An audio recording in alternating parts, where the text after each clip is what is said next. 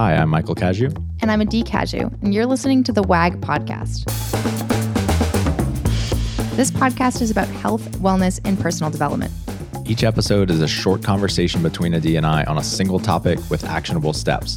We cover everything from food, mindset, fitness, and relationships. We started WAG because of the way health and fitness changed our lives, so we hope to share a tool or two that helps you along your way.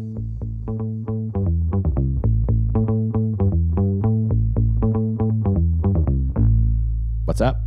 Yo, yo, yo. Hey, y'all. Thanks for joining us today. We've got an awesome episode for you. It's on reverse dieting, which I think is probably one of the biggest buzzwords, sexy words in nutrition. Yeah, everyone's like, what's reverse dieting? I get to eat more, maintain my progress. Yum, yum, yum. Sound like a cartoon character. Do I? So reverse dieting is essentially training your body to eat more while maintaining your weight. So what are some reasons that this could be beneficial for people? So this is going to help a lot psychologically. So everyone knows diet, eat less, make progress, lose weight, right? And then it's like let's say I want to lose 20 pounds. I continue eating less and less and less, exercising more and more and more. Obviously, we want to stay within boundaries that allow you to maintain good health. Just because I'm saying eat less doesn't mean like starve yourself. I'm saying in a healthy manner that's more productive. And you lose your 20 pounds. You get to the end and you're eating the lowest amount that we want you to be eating. So let's say you're a female and you're down to 1,500 calories. Or 1,400 calories. We don't necessarily want you to be eating that low forever, but you like worked your way down to get to that level, the goal weight that you're trying to get to. And reverse dieting allows you to build your calorie intake up without going all the way back and gaining the 20 pounds back. Nobody wants to stay at the lowest point in their diet for the rest of their life. That's just the reason why most people don't sustain their progress over time, is because they want to eat more again, and you can't sustain that really low amount of calories for you. I just threw out 1,400, 1,500 calories as a base, like as a suggestion. It's different for every single person. And it really helps psychologically to be able to go out and eat at restaurants and have more flexibility with what your body can actually use in terms of the calorie that it's putting in. It gives you more flexibility in terms of food. And it allows you to just kind of get back to a place where you don't have to feel as restricted as you do at the end of a dieting phase. And it can be easier to maintain because you're not dealing with as much hunger. You're not in a deficit anymore, and so you don't deal with as much hunger. So it's just easier to maintain your progress long term. Yeah. Can it give you more energy? Well, we're going to talk about like the metabolic adaptation aspect of this, and it's going to help increase your basal metabolic rate, which ultimately is giving you more energy. But do people typically feel like more awake or energetic throughout the day? For sure, because you're utilizing more energy and you have more energy reserves when you've slowly built your calorie intake back up. So you're definitely going to, at the end of a dieting phase, generally is when you feel your body's adapting and you feel the lowest amount of energy, which doesn't mean you're low energy, and you should feel low energy at the end of a diet, but it's less than when you're eating a ton all day. Mm-hmm. And it can help you avoid things like burning out, damaging your body by being in a deficit for so long, which is a problem that I feel like women suffer from more than men, especially in relation to their periods, right? I think women talk about it more than men, for sure. Got it. But there's definitely men that are doing some level of damage to their bodies by being restricted for a really, really long time. Women do have a cycle that happens every single month that you can noticeably lose, and men just don't have something like that. It's like a easy marker. Right. And not having your cycle is a marker that something in your body is not working properly, especially if you're not on hormonal birth control or you're not on something that you're not using like an IUD or something that could explain why you've lost your period. So that definitely, it's like you can notice it in women, but I also think men just don't necessarily talk about restricting themselves that way. So in a second, we'll talk about a little bit of the science behind why it works, how it works, but who is this good for and when, and maybe who is this not a good option for? So two different people I say would be the best and most ideal people for a reverse diet. Someone who's been dieting for a really long time and they've been in a deficit for a long time, and you're at a place where you've like plateaued and you shouldn't reduce your calories anymore. So we at Working Against Gravity, we do not believe in like reducing calories so much that people are in the damaged territory and in a place where you just really can't enjoy your life as well. So if you, let's say you have 50 pounds to lose, you've lost 20 pounds, you still have 30 more pounds that you want to lose, and you've been dieting for 4 months, 5 months, and you're not making progress anymore, this would be a great time to start a reverse diet. Maintain that 20 pounds of weight loss, work your calories back up while you're maintaining that 20 pounds of weight loss. Maybe you like gain a couple pounds here and there, but you can end up eating more food, have your body just get used to eating more food. And then once you've had that break, you're going to be remotivated to get back into a dieting phase. So then you have more calories to work with, more calories. And your metabolism will have risen. Right. And so that's like one really good person where you've been dieting for a while. This can be a great structure to taking a break from a diet.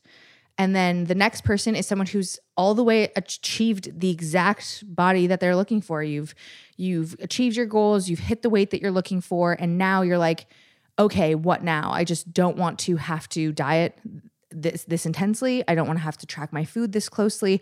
I want to be able to build my calorie intake up that I'm even without, let's say without tracking. So I would be a good example. I achieved like the body that I love and I feel really confident in. And no, if I'm not tracking my food, I roughly eat a certain amount of food every day. So I don't fluctuate in terms of how much I eat on a daily basis, even when I'm completely unaccountable and just eating based on hunger. So if I can build my calorie intake up to that amount, then I can maintain the body without a lot of restriction and precision. And it just is easier for me to maintain. So how does it work? So there is this thing called metabolic adaptation. And if anybody listens to Lane Norton, he gives some really good explanations of exactly what this means. And it's an adaptation that's going to occur in your body as it accommodates for you losing weight and decreasing your calories. So you're losing fat and you're decreasing your calories, and then your body is going to now function burning less calories per day. Lane calls this the modern day starvation. And your calories become low in terms of what you're ingesting, then your energy reserves in your body are lowered. And your body's actually going to reduce the energy that it's exerting throughout the day. Well, this makes sense because if you're getting less calories, your body doesn't want to lose weight rapidly. It wants to protect itself. So it's going to reduce how much energy it's burning. So it tries to maintain its weight as much as possible. Yeah. And for that reason, your body has things that still need to function that you don't necessarily think about that have nothing to do with your weight loss, like your cycle or your hormones or your organs. Like all of those things require energy. And so your body is going to conserve as much as possible. And then that means that your basal metabolic rate, which is your energy that's expended at rest, like sitting, breathing, sleeping, that's 70% of the total calories that you expend in a day. 70%. So that's way by far the majority of how you're burning calories in a day. That is actually going to decline to accommodate for the declines in food intake. It's also going to decline because you become a smaller person, and smaller people generally require less calories than larger people. Mm-hmm. And this is why when you're dieting, you're going to need a greater and greater calorie deficit to continue seeing fat loss occur. So you have somebody who's, you've lost 5 pounds and then you see this like stall in progress, you cut 100 calories per day or whatever it is, and then you start seeing progress again. It's because your body has adapted to the amount of calories that you're bringing in and how much it's exerting. Got it. And then when you finish dieting, so I'm done, I've either achieved my goals or I'm ready to take a break and bring my calories back up. If you just go right back to eating a whole bunch of calories again, so let's use numbers just to be a little bit more clear. So let's say I've dieted all the way down to 1,500 calories a day, and I started at 2,200 calories a day. if I just go right away to 2,200 calories a day, you're potentially going to overwhelm your basal metabolic rate, and it's going to be too much, and then your body's going to start storing fat. And it's just too many calories, and it needs the time to adapt in the other direction the same way that it needs the time to adapt as it's accommodating you as you're burning fat. So the reason why reverse dieting works is because it's a slow and steady increase of calories that allows your body to adapt on the way up so that you can maintain, your body can actually utilize the calories that you're giving it instead of storing it as fat. Got it. So let's talk about exactly how this works, or how to start implementing this. So number one is you have to be crazy consistent. And I will just say right away that I have never been consistent enough for long enough to actually reverse diet. I'll stick to my plan for 4 to 8 to 12 weeks, and then I'll have a weekend that kind of throws me off. And because of that, I am always, I'm just never a great candidate for this. Mm-hmm. You're also in this like interesting category of somebody who has like, maybe you don't have any weight to lose. You want to lose 5 to 10 pounds, let's say, just so that you can look the way that you want to look, and you also look great right now. So the motivation is just I'm rarely super motivated. Yeah, exactly. So you're in this like where there's a lot of people just like you. So it's this unique version of dieters.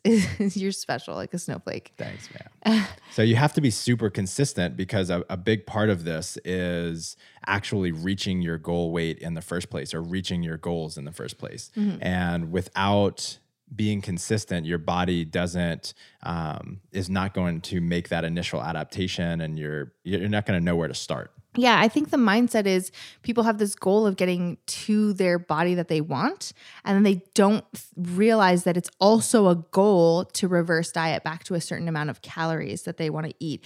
We've been programmed to think about goals in terms of weight loss and getting the body that you want and looking a certain way. And once you've gotten it, it's like, I got to the end and I can be more flexible. But there's still this other phase that's really important to help you maintain that progress that people really forget about. They're like, oh, I've gotten here. Now I can start loosening things up and I can start going back to how I used to be.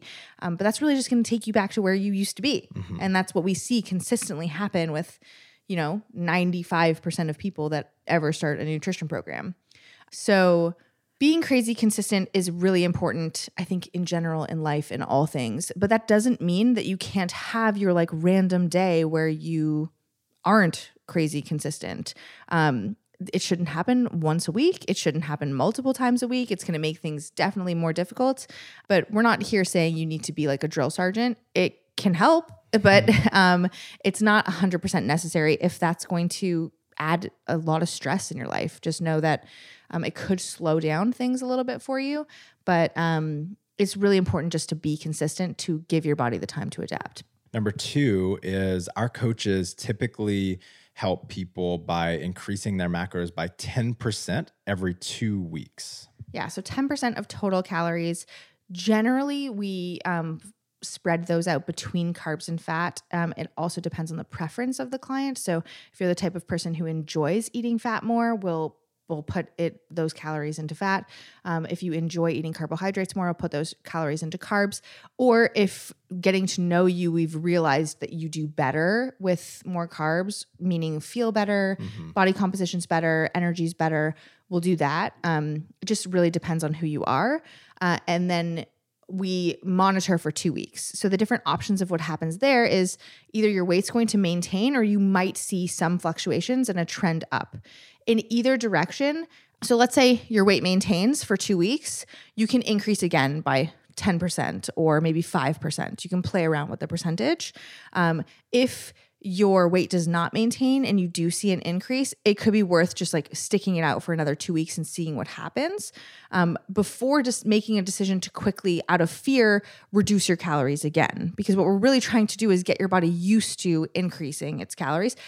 And for a lot of people, the body that they got to at the end of the dieting phase was like a really, really lean physique that's really, really hard to maintain long term.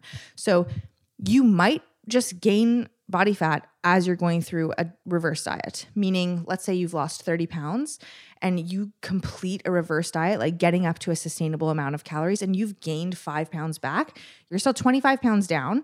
Even if it was 20 and you gained 5 pounds back, you're still 15 pounds down. And you are definitely leaner than when you started. And now you're back at a sustainable amount of calories that if you did want to reduce calories again to do like a smaller cut, you only have 5 pounds to lose. And there's so much wiggle room. There's so much room to work with where we're not going to ruin your life by decreasing your calories so that you're starving. You know what I mean? Does that make sense? Yes. Okay, great. So I hope that makes sense to everybody else.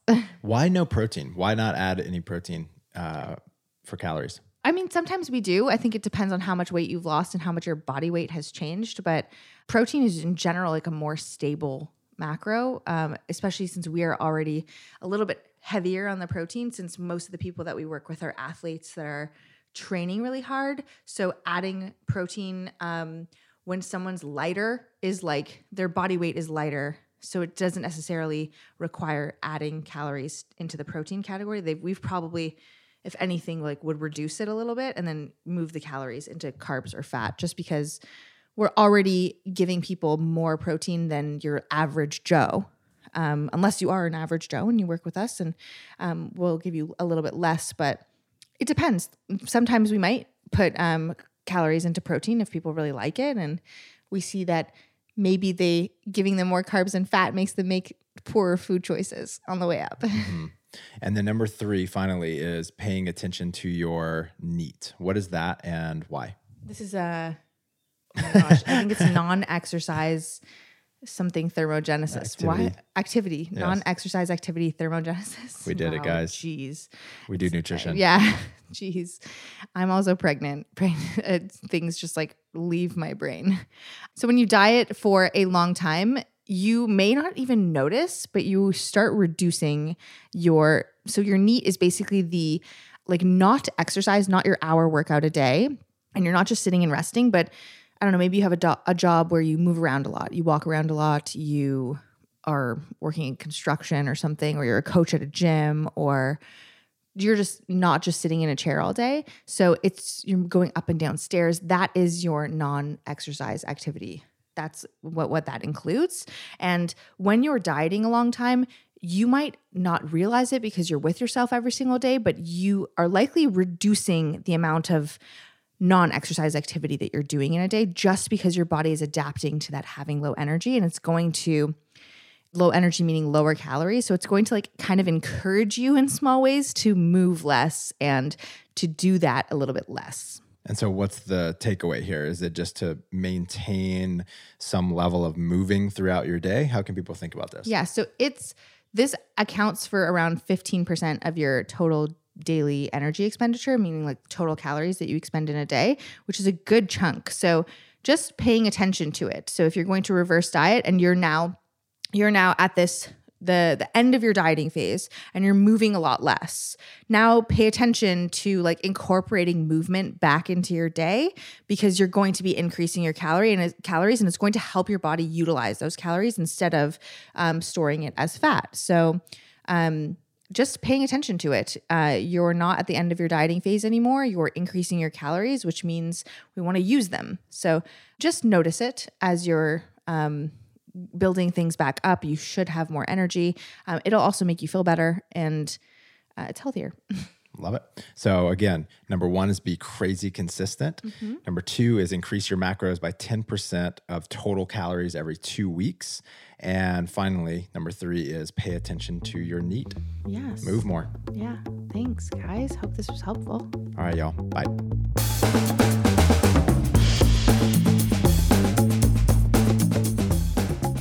Thanks for joining us. Stay in touch by signing up for our newsletter at workingagainstgravity.com or on Instagram at workingagainstgravity. And don't forget to subscribe to us on iTunes, leave us a 5-star review, and refer a friend. We'll be back next week with another episode. Talk to you then.